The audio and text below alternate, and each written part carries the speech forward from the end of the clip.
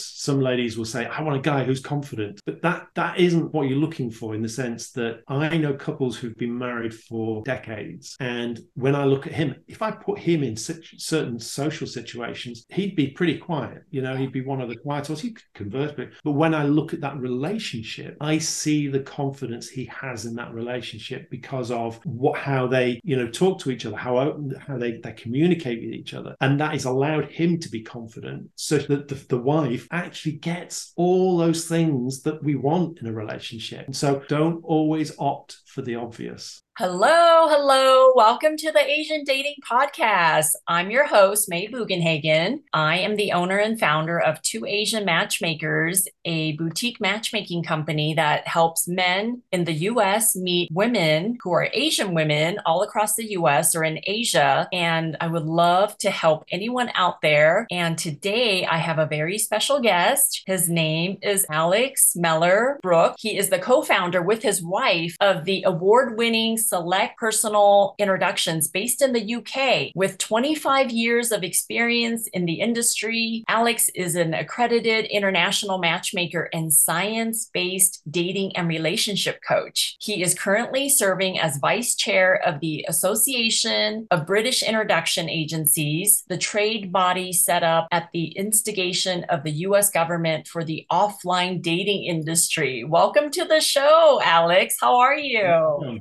very good. I'm very good. Thank you. Thank you for having me on. Yes, yes. I am so glad you're on because I don't get a whole lot of male guests, but I'm just curious, like, how do you succeed in a female dominated industry? Like, how is it being a male matchmaker? What's that about?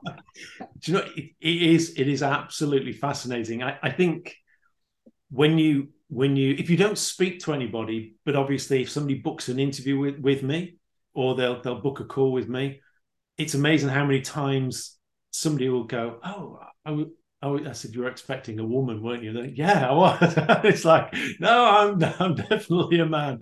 But it's fascinating because I have a lot of clients who actually appreciate having the male perspective as well, because sometimes, again, from a female's perspective, from a female side of things, sometimes they will perceive a particular conversation or thought process, and it's almost standardized. It's almost like it's a myth, and sometimes being able to break that myth is really useful. And I suppose having a guy to do that helps as well. And I've always worked with a lot of females through my life, through my career, and I'm the only guy on our team anyway. Anyway, but it's interesting having conversations between myself and other females, because there's always two sides to a discussion. So if we're looking at photographs, for instance, for a client, if there's a guy's photos that we're looking at, I will always go to one of the ladies and go, which one do you think is going to be appropriate? And it is interesting because when they start looking at the female photographs, they'll go, that looks beautiful. Oh, she looks lovely in that. And there are moments where I go, no, it's that one. And they'll go, why? I said, it's just a guy thing. That's the one we need to go for. And it is the one that normally is the one that works. It's Yeah, that fascinating. is that is so interesting. I always tell my listeners to have a man pick out their dating photos. Like you just never know, just another perspective. Like sometimes I'm on my computer and I'm looking at photos and my husband comes in and walks in and I'm like, "Oh, doesn't she look cute? This is cute." He's like, "No, that one's better." Like so it is so invaluable to ask a guy to help you pick out photos. And I'm talking about straight men if you're looking for, a guy, a heterosexual relationship. Like you need to go and ask for advice where you think you're going to get the most value. So, yeah, I totally agree. And do women that you work with, do they want to talk to you because they want a guy's perspective sometimes? Because as a female dating coach, I can only give a woman's what I think the men would want, right? But to actually have a guy to do that, that's invaluable.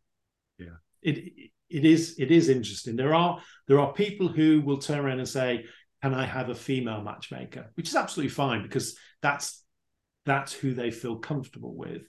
But as you say, I coach as well, and it's very interesting sometimes to break down the concept of what somebody has thought their dating journey should be, or what they're using to choose their partner, and then actually turning that on its head and saying, well, why do you think that?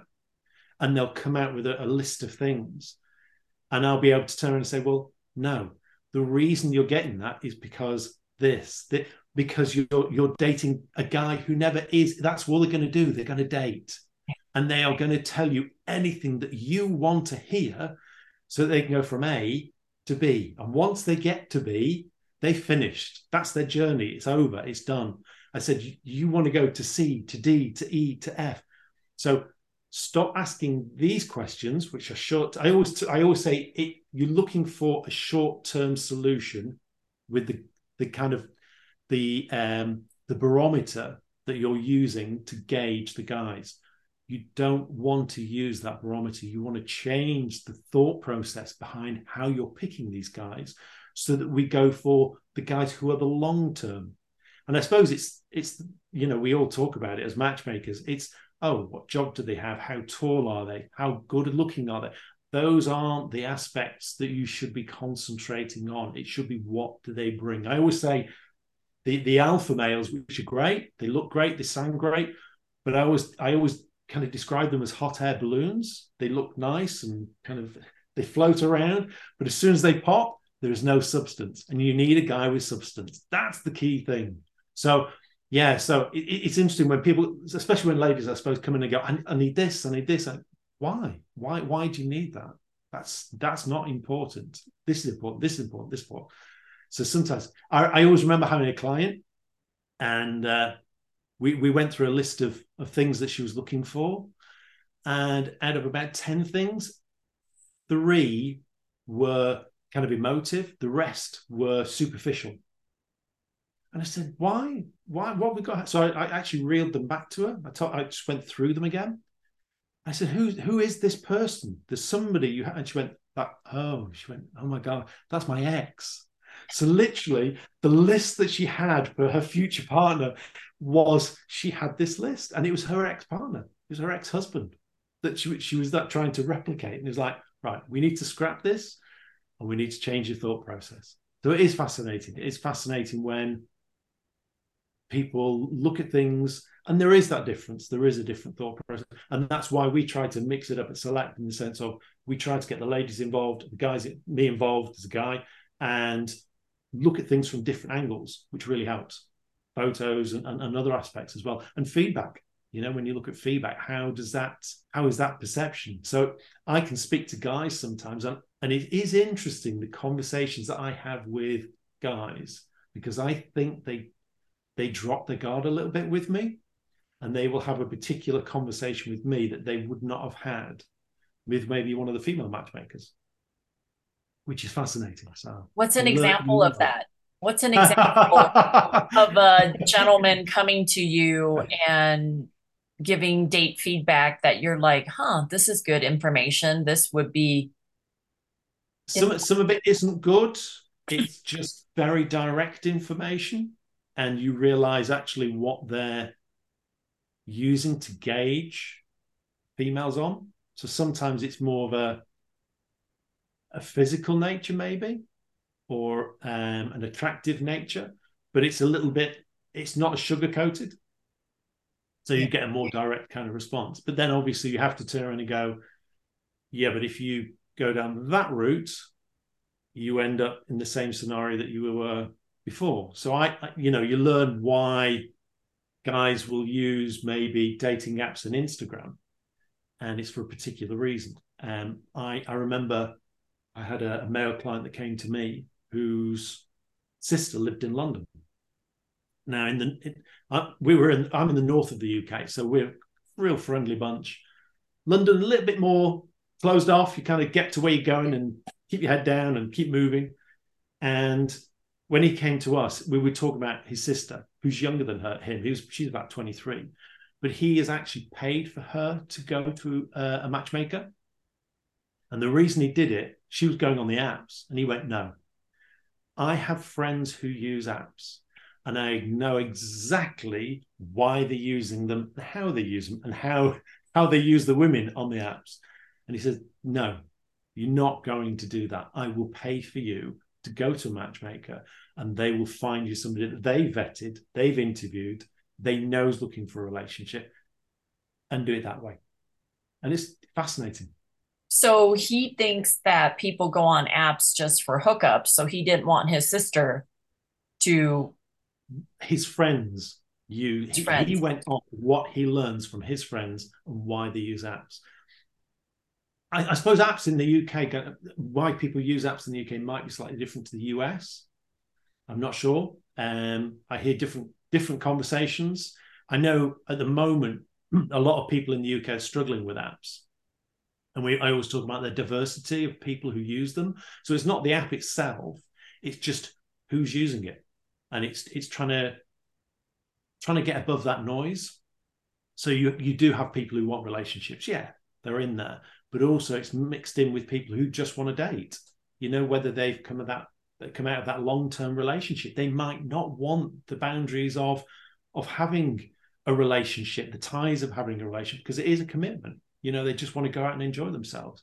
There are other people who just are on there for hookups. Right. There are married people.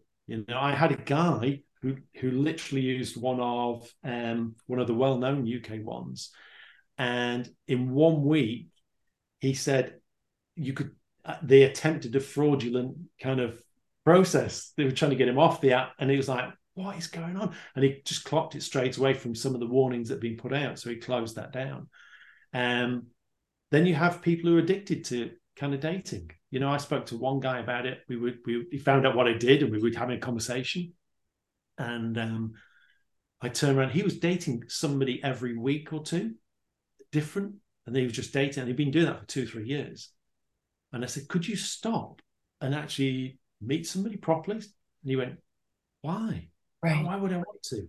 I said, "Well, you might want to build a relationship, And he went, "No, I like just dating different people." I said, "Could you stop?" And he literally stopped. He went, "No, I don't think I could." Well, I think dating apps, depending on which one you sign up for, there's always good and bad, and always good and bad people that are on the dating apps instead of hiring a matchmaker sometimes because people can't afford to hire a matchmaker.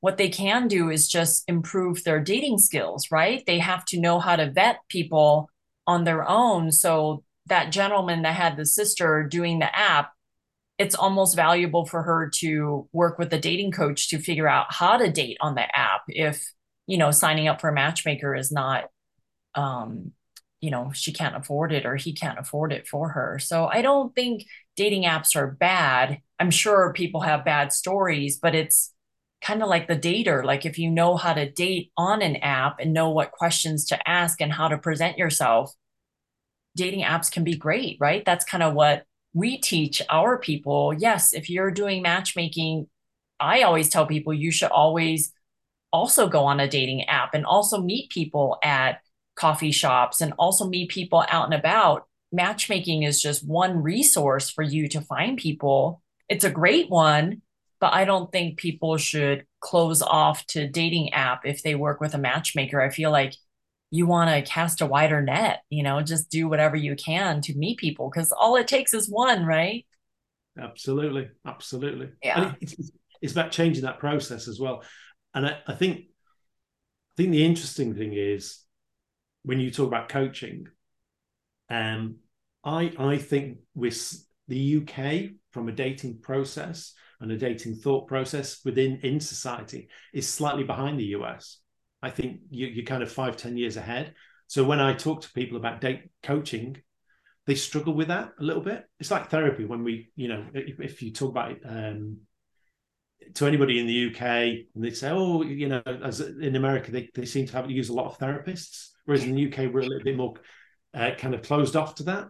So trying to get somebody's to change their kind of thought process about how they approach dating and then using those skills to use the apps is perfect. But it's trying to get them to take that on and lead with that, which I think we'll get there. but I think we're just slightly behind you. So, what do you think are the major differences, aside from what you said, regarding dating between UK and US? Do you take on clients in the US or no? Yeah, we've got a number of clients in the US, but again, they might be interested in meeting somebody from the UK. Okay. Um, so we have a guy in New York at the moment who literally used to work over here. He's really focused on people specifically in the area that we specialize in. So that's what we'd be doing. The interesting thing is obviously who'd be willing to kind of cohabit, if that makes sense, and do that traveling. Some people really love it. Some people are very set in their kind of mind process. I was speaking. I mean, I suppose travel is one of the big things in the UK, in the sense of if somebody has to travel 2 hours, they're kind of like, really, 2 hours? And I remember we had a client who was American, and she used to laugh at this because she said, you literally had to travel an hour to get to the nearest shops where she was. So she said 2 hours. 2 hours is nothing. And you mentioned that in the UK, it was like, oh my gosh, it's like worst thing ever. So, is distance really important to a single person looking for love in the UK? Like they're more closed-minded with that versus Yeah. someone in the US, do you think? What are your thoughts on that? Yeah, I think because if you think about it, our population is probably more closely densely populated. We do have areas that aren't. It's like, if we have a client, say, in the countryside, um, and if they kind of put a time restriction on kind of on where they want to look, the kind of response that you're kind of almost looking at coming back with is, well, there's you and there's sheep, so we might need to go a little bit, might need to go a little bit further than what you're saying, just to kind of get some human beings involved there. So, but yeah, I mean, do you find that as a matchmaker in the US that people are a lot more open to travel? It depends. I mean, especially during the pandemic, people were very open, did a lot of Zoom calls, did a lot of different things like that, and people can work remotely anywhere now. So that has opened up a lot more options. But I also try not to take on a male client if they are so closed off on distance. If they're already giving me, age range and height or education level and they want kids, it's like, okay, then you better open up your geographical location. So it just really depends. But I find that a lot of the men that I work with, let's say they sign up and they're in Chicago, they are open to meeting women all across the US, sometimes in Asia, if they've been there Yeah. before or that they think it's something unique and something different. But if someone lives in the countryside, I say you have to be open to everyone, because I can't find people, 100 miles from you because that would be tough. So they just get more options if they're open on distance. And plus, here, everyone has a car, right? A lot of people drive. So maybe driving 2 hours away or even 4 hours away is no big deal. So, but again, it really depends on the person. But their chances of finding love is greater if they open their minds a little bit with the distance. I mean, I did not think I was going to be in a long distance relationship, Los Angeles to New Orleans, for a year before my husband and I settled down. I mean, we dated long distance for a year. So when people say, I don't want to drive an hour away to see somebody, I'm like, okay, like you're really being closed off. Yeah, it is interesting, isn't it? It's that list of, well, what is the most important thing? Prioritize what is the thing that drives you to find somebody. This the test that I sometimes use with people. It's like if you turn around to somebody and said, okay, if your house was going to disappear now, you've got 5 seconds or 10 seconds or 30 seconds to pick three things out of that house you're going to take with you. What would you take? And it's almost the same thing in the sense of, if there was nothing else on that list, you could only put three things on that list that you thought that was the most important thing for that person to have. What would it be? And it's amazing how the list changes, isn't it? It's distance, whatever, just becomes irrelevant. the question I was quickly going to ask you, actually, do you find that if one of the guys in America meets somebody from Asia, do they stay in America? Do they move? Do they kind of change where they live? Usually the women relocate here. The men that I work with have great jobs, great lives. They're ready to start a family. So they're open to women who are looking to relocate here. So usually the women in Asia who are open to dating Western men know that, okay, I'm the one that has to go to the US. It's very seldom the women are like, no, I only want to date a guy and he has to move here to China or to Thailand. Like that's not very popular, at least with the women that I work with. So, yeah, the men are looking for women to relocate here. And a lot of times, I have men who are pretty accomplished and successful that they're only looking for women in the US, but they're only looking for women to relocate to them, like to Denver or to Los Angeles or San Francisco. So that's why it's also so important for me to take on guys that live in places that women want to relocate to, right? Otherwise, you better have a nice house or something to draw them in, or maybe you're 30 minutes from the big city. That's okay too. But yeah, I normally deal with men who are pretty successful and accomplished. So all they're missing in their lives is a partner and they want her to relocate to him. So if they meet someone in Asia, it's usually getting to know them on WeChat, get to know them first on videos and phone calls, and then they have to work on getting the visas to come here. So it's a big process. But the good thing is if the guy works with us at Two Asian Matchmakers, they know these women aren't scamming them. Like a lot of these apps have major scams where they're like, oh, can you send me money to do this? Send me money to do that. And they don't want to do a video call because it might not be that woman that you think you're talking to. So yeah. Yeah. That's the hard. I think that's the hard thing, isn't it? It's the not knowing, and that's the beauty of what we do, I suppose, in the sense of we can. I mean, if we think about it, if we go back generations, you would live in a community and somebody would introduce you, and they'd almost know that person. So you kind of had that conversation and that kind of, yeah, this person's okay. They're legit and they want to meet, and this is the kind of background, which helps. But we don't have that anymore. It's kind of, as we move globally, it kind of thins out a little bit. So you don't know who it is, whether they're real, whether they're not, what do they want, and that makes it. I suppose that adds to the anxiety that we can see in some of the clients nowadays. And I think the pandemic's brought that in as well. It's that kind of, people don't want to make mistakes. People are a little. I mean, with people working from home now, we find people have lost a little bit of those social skills.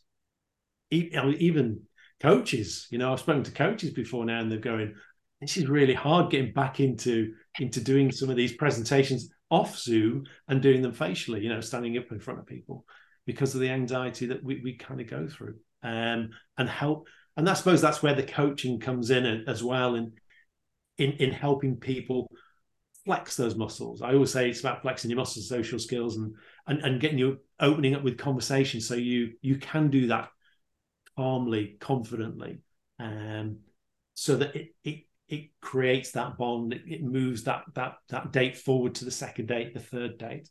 So it's interesting how dating has changed even in the last kind of 5 years. It does change. You see it changing. We've been doing this, or I've been doing it for 25 years with my wife, and we started just as online came on, and we saw how that had an impact on dating. And then social media came on board, then the apps came on board. So they all have influenced each other, and now you have the metaverse that's kind of sneaking around in AI, and you're going, where's it going to go next?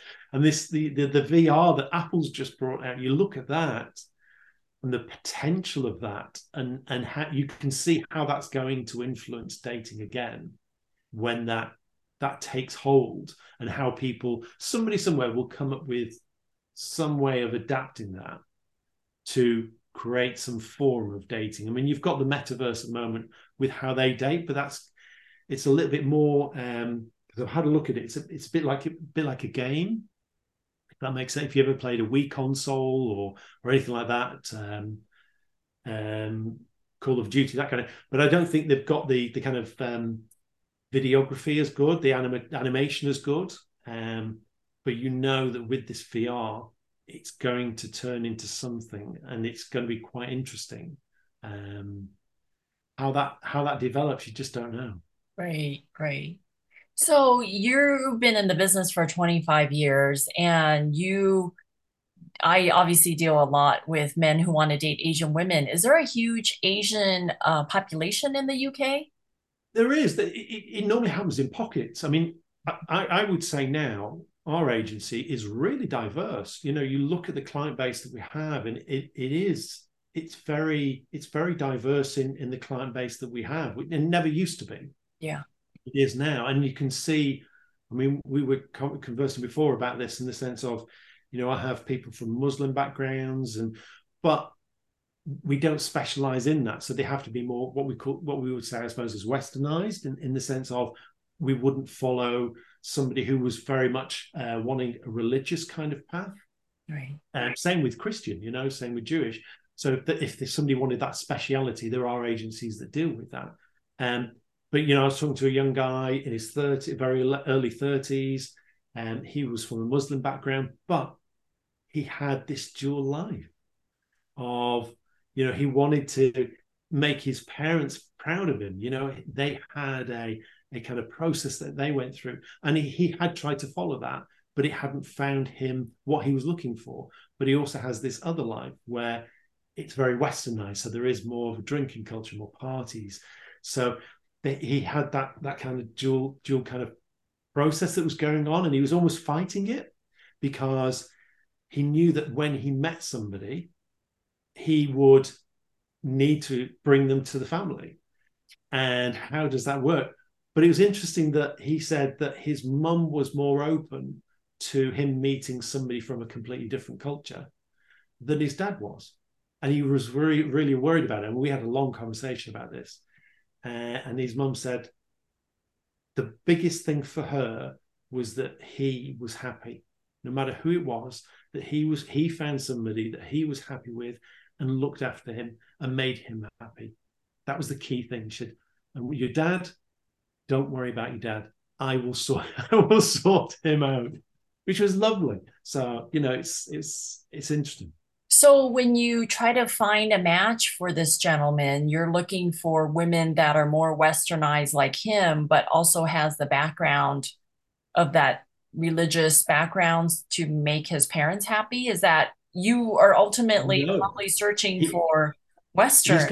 he's going to have a mixture. And that was something that as a matchmaker, I wanted to delve into and go, what are the constraints of what you want? You know, what do you want as your end result? Because if you want somebody from a similar background, similar culture, then I'm going to refer you to another matchmaker, a completely different company.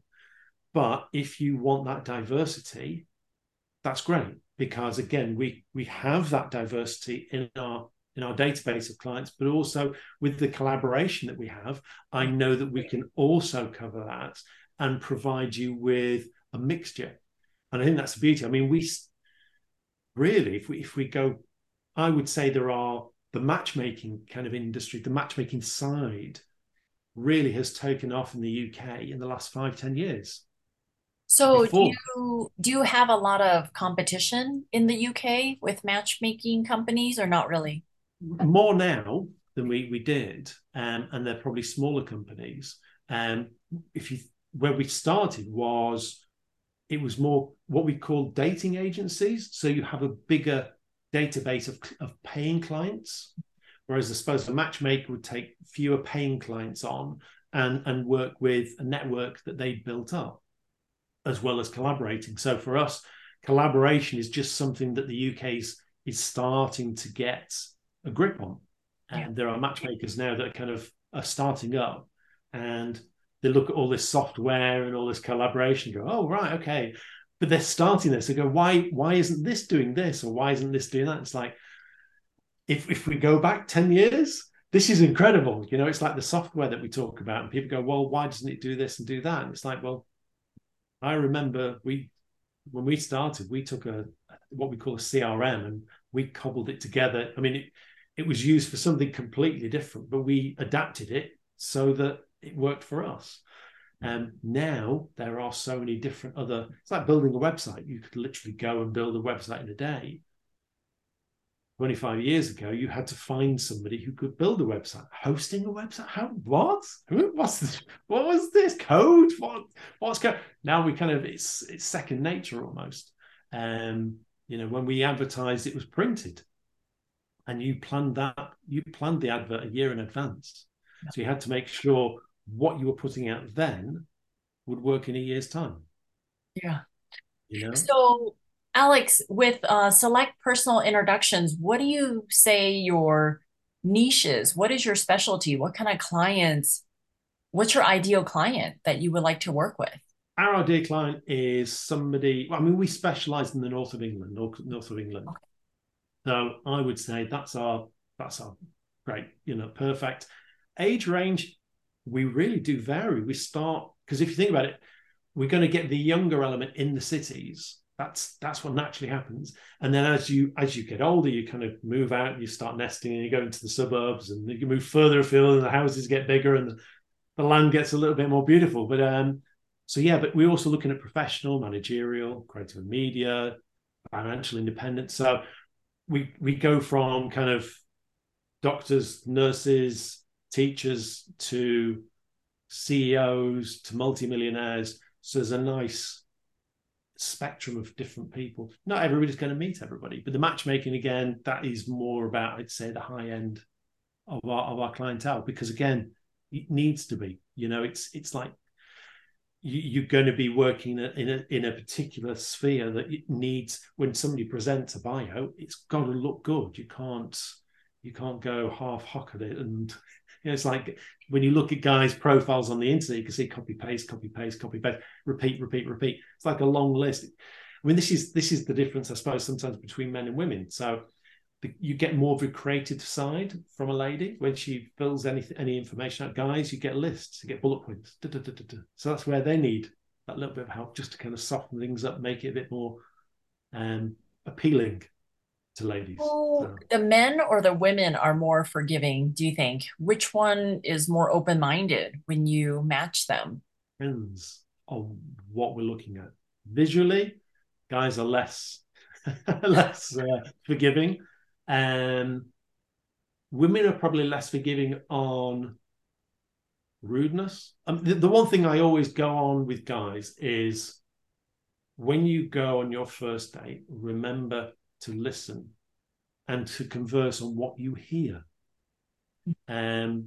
Because guys sometimes take a list of questions and they just kind of reel them off, and then they get to the end of the list and they go, oh, what do I do now? you kind of say, I ran out of things to say. Why did you run out of things to say? You know, you just take what's there, what's in, where were you? What about that? So sometimes it's about going back to the coaching. I suppose the coaching sometimes goes through the membership, because sometimes it's about, for a guy, sometimes you have to get them in that situation, and then they come back and talk to you and go, did you think about this? Did you think about that? Oh, I didn't. Ah, right. So sometimes that hands-on, right. So that's where I could have, yeah. So if you talked about this, so then they'll take that on board. So when they go on the second date or the next date with somebody else, they learn from that experience. So that's sometimes how guys work better, because they've got it there, they've got the visual. So being a male matchmaker and dating coach, what would you say is the biggest tip you can give women out there who's listening? Like, what are some extra tips that you can give them to be like, from my male perspective as a matchmaker and dating coach, women, you should do more of this. You should be more mindful of this. Like, what is something that we don't really talk about a lot, but you find that, man, if every woman knew this, it would be an advantage for them? From a UK's perspective, Mm-hmm. the one thing I always advise ladies to do is, ladies tend to go into what I call work mode. And sometimes that's because they just feel nervous or anxious about it. So what they deal with in work, literally they can deal with anything. That women are absolutely incredible. But and you've got all these hats that you wear as well. I just don't know how I mean, I try to multitask in the office and they'll go, "You're trying to multitask again." And they go, "Oh yeah, sorry, completely failed." So what tends to happen is if a woman gets a little bit nervous when she's meeting the guy, she will go into that role. Now, whether that's a very efficient, a very official role, so there's kind of almost an interview going on. So guys will come back going, "Oh my God, it's like an interview." I know she's got a little bit nervous. So the other thing that might happen is if you get a lady who is very good with people, she'll present. So she's a good networker. If she is very hands-on with people, she will portray that character who's very open. That is very confusing for guys, especially if she doesn't want to meet him again. Because what she's done is she's gone in there, she's given eye contact, she's been interested, she's stroked the hair, just like you did, mate. There we go. She's done all those things that you're supposed to do. And then she'll go, "No, I'm not going to meet you again." And the guys are going, "What?" But it went so well. And what she's done is she's almost kind of what I call networked him. And so she's given this persona over. So I always say, try and get 2 dates in before you make a decision. I know there are ladies who use 3-date kiss rule. So if by the 3rd date they're looking at the guy going, "I could not kiss him," that's fine. You've kind of got there. So yeah, I always say try and get 2 dates in, because what you might be presenting probably isn't you. And what you need to do is allow him to see actually who you are. Same with him. He's going to get nervous. Now, guys, I would say UK guys are a little bit more insular probably than American guys. I think American guys are a little bit more outgoing. So UK guys will be a little bit quieter, I would say. Some are loud, some are quite dominant, which is absolutely fine. But again, are you getting the alpha male who just is? It's all about him and nobody else, and the conversation will kind of go around around him. And so if guys go a little bit more insular, it's about allowing them to come out themselves. And I think if you can meet 2 or 3 times, that will start to happen. You start to relax with each other, and that's a key thing that I kind of always work towards, in the sense of just allow yourselves to be you. Forget the list, leave that at home, enjoy yourselves. And that's the key thing. Just enjoy yourselves on the first 2 dates. Do you suggest that the second date be something else aside from dinner or drinks? Do you suggest the second date be an activity, or that doesn't matter? Dinner is a hard one for me. I always say the first date should never be a meal. It should be a drink, or the starting point should be a drink. And if that is going well, pick somewhere that you can have something to eat. So if you feel comfortable with the guy, go for that meal. Because there are people who will meet and they'll know probably within 40 minutes, maybe quicker. Try to leave it. No, don't use the 10-minute rule. It's just atrocious. But there are going to be some people who go, "It's okay, but not for me." That's fine. You don't want to be sitting there and watching them order starters, main course, sweets, coffee, liqueur, because you'll be going, "Oh my God."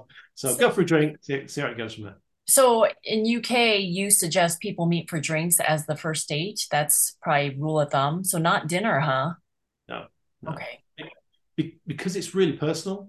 Right.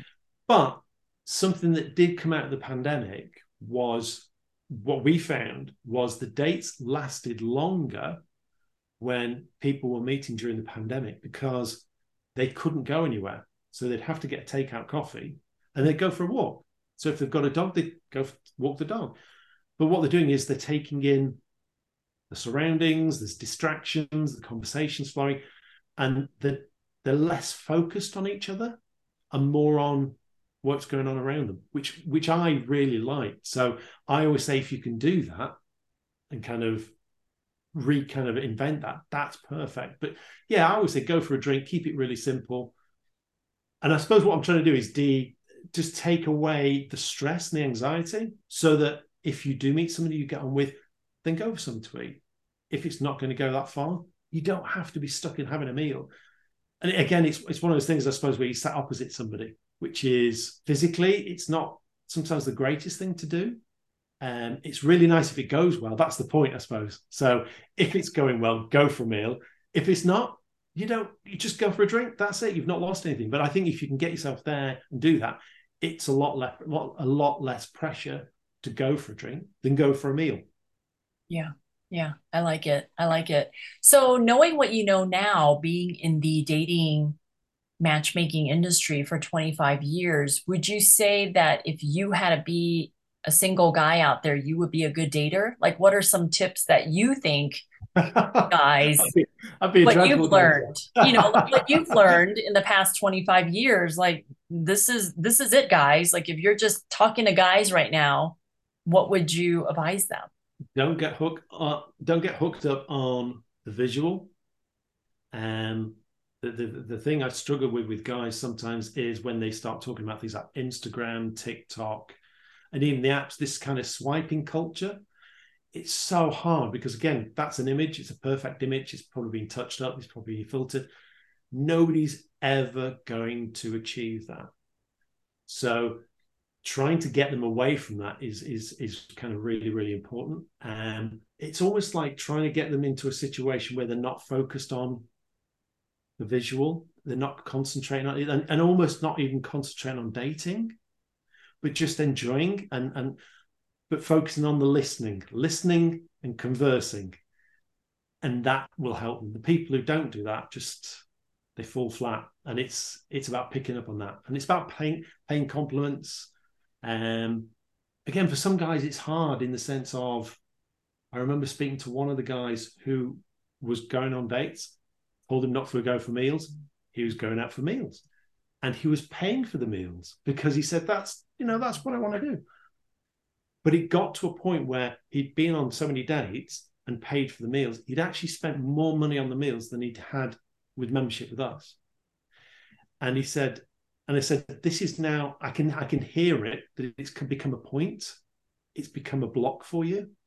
And I said, because you're going out on these meals, you're going out on these dates, going for the meals, paying for the meals, and then it's not going any further. It's creating an issue. So that's where I had to kind of change his mindset and go, right, go for a drink. If it goes for a meal, it's because it's going further, which is great. It's because you've met a couple of times. It's because you want to learn about each other. So again, that's why I go back to going for drinks. But yeah, guys, keep it simple. Don't talk about the ex. Ask questions. Listen. It's not... I think the hard thing for guys is they don't have a great network. They don't have a great network of friends. If they do, great. It's a very different kind of banter or conversation. Whereas ladies, you'll kind of talk to girlfriends. You'll talk about so many different issues. You feedback. You converse. Guys don't get that, and I think that's why guys struggle with loneliness. And again, it's something that's quite big. And I don't know what it's like in the States, but in the UK, it's something we're really, really addressing at the moment. And we're trying to get guys to open up a lot more, because they don't. And again, sometimes that's why having that conversation with a male's matchmaker, it does open that conversation. It breaks down barriers sometimes that they can converse with somebody. And I suppose my conversation would be very different to maybe one of their friends' conversations. In the sense they're a bit more laddie, jokey, come on, get over it kind of thing. It's kind of that kind of more manly kind of conversation, and they kind of cut it down. Whereas actually there needs to be a two-way conversation. You need to kind of draw that information out of them so that when they meet the female or the lady they're going to meet, they don't have to think, oh, I'm going to have this conversation now, and this kind of almost verbal diarrhea comes out. So I think that's a good point, Alex, that you brought up, that men don't have these relationships where they're talking all the time, like how women are. Like we're easily pick up the phone and just chit chat about nothing, about our day, about our errands that we ran and things like that. So I feel like a good lesson for women, or a good tip for women, is like, be more forgiving with men on the date with conversation, because men don't have the social network and all that chit chatting that women do. So if he is a little awkward on the date and doesn't pick up on the fact that he should be asking questions, then the woman should make statements and then ask the men, like, I love this movie I just saw the other day. Do you watch a lot of movies? Like, go ahead and start that conversation and be forgiving in that date context. So, yeah, that's a good point. I feel like some women come back all the time from dates and they're like, he didn't ask me any questions. It's like he's not interested in me, but he wants to see her again. So it's like, Yeah. does want to see you again. This is just kind of his point of view. He doesn't know how to ask questions. And you're right, Alex. Like after one date, you don't really know somebody. So, yes, then give it a chance. Second or third date, if it was neutral or positive, I always tell the women, just what do you have to lose? Like, how are you going to judge if he's going to be a good father to your kids or make a good husband in 60 minutes or 90 minutes? Like, give him a chance. Geez. So, yeah. And again, it's that thing of confidence. Some ladies will say, I want a guy who's confident, but that isn't what you're looking for, in the sense that I know couples who've been married for decades, and when I look at him, if I put him in certain social situations, he'd be pretty quiet. He'd be one of the quiet ones. He could converse, but when I look at that relationship, I see the confidence he has in that relationship because of how they talk to each other, how they communicate with each other, and that has allowed him to be confident, so that the wife actually gets all those things that we want in a relationship, and that's really important. So don't always opt for the obvious. That's the key thing, and it really is important that you allow him to communicate, because again, he doesn't know how you communicate. He literally, if who does he have in his kind of network? Well, he's probably got his mum who tells him what to do, and he might have sisters probably who tell him what to do. So that's where he's at. That's where he's coming from. He doesn't have the skill set. He might have that toolbox, but he doesn't have those appropriate tools. And sometimes you have to do a little bit of work to kind of get to that point. But if he's got certain traits that are really important to you, then maybe you need to put a little bit of work in to kind of go, he's got what I want. He just doesn't know how to converse or communicate with me. And again, I've been doing this 25 years. I still have problems communicating with my wife. There are certain times we talk and go, we're kind of missing each other here. You're saying this and I'm doing that, and it's still wrong. And we'll laugh about it because you'll see it. It's really, and you go, oh gosh, right, stop. What do you? And it's really interesting because my son will literally walk in and he will sometimes interpret what I'm saying and what I'm saying, and then we'll go, oh, right, okay, yeah, that's fair enough. I love it. So I love it. Well, Alex, thank you so much for your time today. I appreciate all the insight you've given the listeners. I will put all your information in the show notes, but any last parting words from you before we sign off? May is a fantastic matchmaker.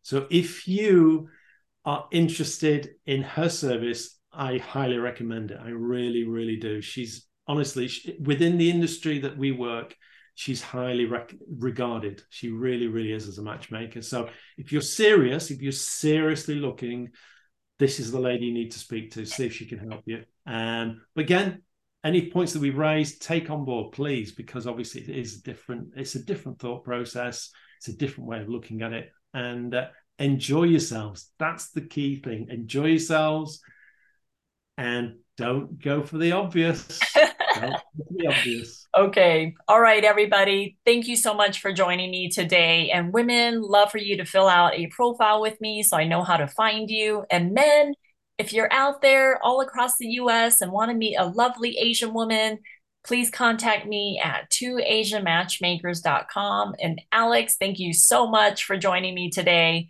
And I will talk to you guys later. Bye. Bye.